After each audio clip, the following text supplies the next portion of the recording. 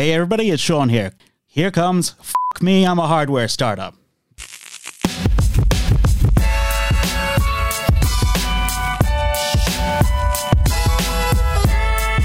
I think I better start a little bit about myself and why I decided to start this series. So I've been a little bit of a serial entrepreneur for the last few years, but the latest startup that I have is TimeChi. So it's this lovely little hardware and software device. TimeChi helps you be more productive by splitting your day into short sprints of focus and break, something called time boxing, or some of you might have heard of the Pomodoro method. But we supercharge this by blocking out all of your digital distractions when you want to focus, like stop emails coming in, stop your phone from ringing, Slack going ping, things like that. It also can stop you from going to Facebook, Twitter, or whatever else. And also, because of its bright light, it acts as a traffic light. So it tells all of your colleagues and people around you when you're not to be disturbed and when they can come back. But when I started that one, I realized that hardware startups were in their infancy.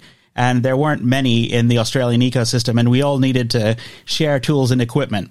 So I started a Facebook community called OzHard, which is now about 1,000 members strong. This is the perfect time to go from bits and bytes to atoms and molecules. I wanted to have a little bit of a chat about my journey, interviews with other people, other hardware startups who are either starting up now or have been fairly successful. Hint, hint, road. I might actually try and see if I can do an interview for them. But more than anything else, I'd love to have your comments, questions, and some ideas of what we want to do and how we want to do it and what you want to hear.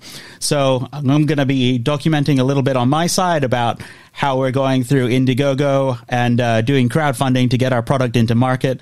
And hopefully, if we're successful, so please spread the word around, we'll go into the whole process of how we're going to be manufacturing it and bring you on nice little trips to China and show you everything about it.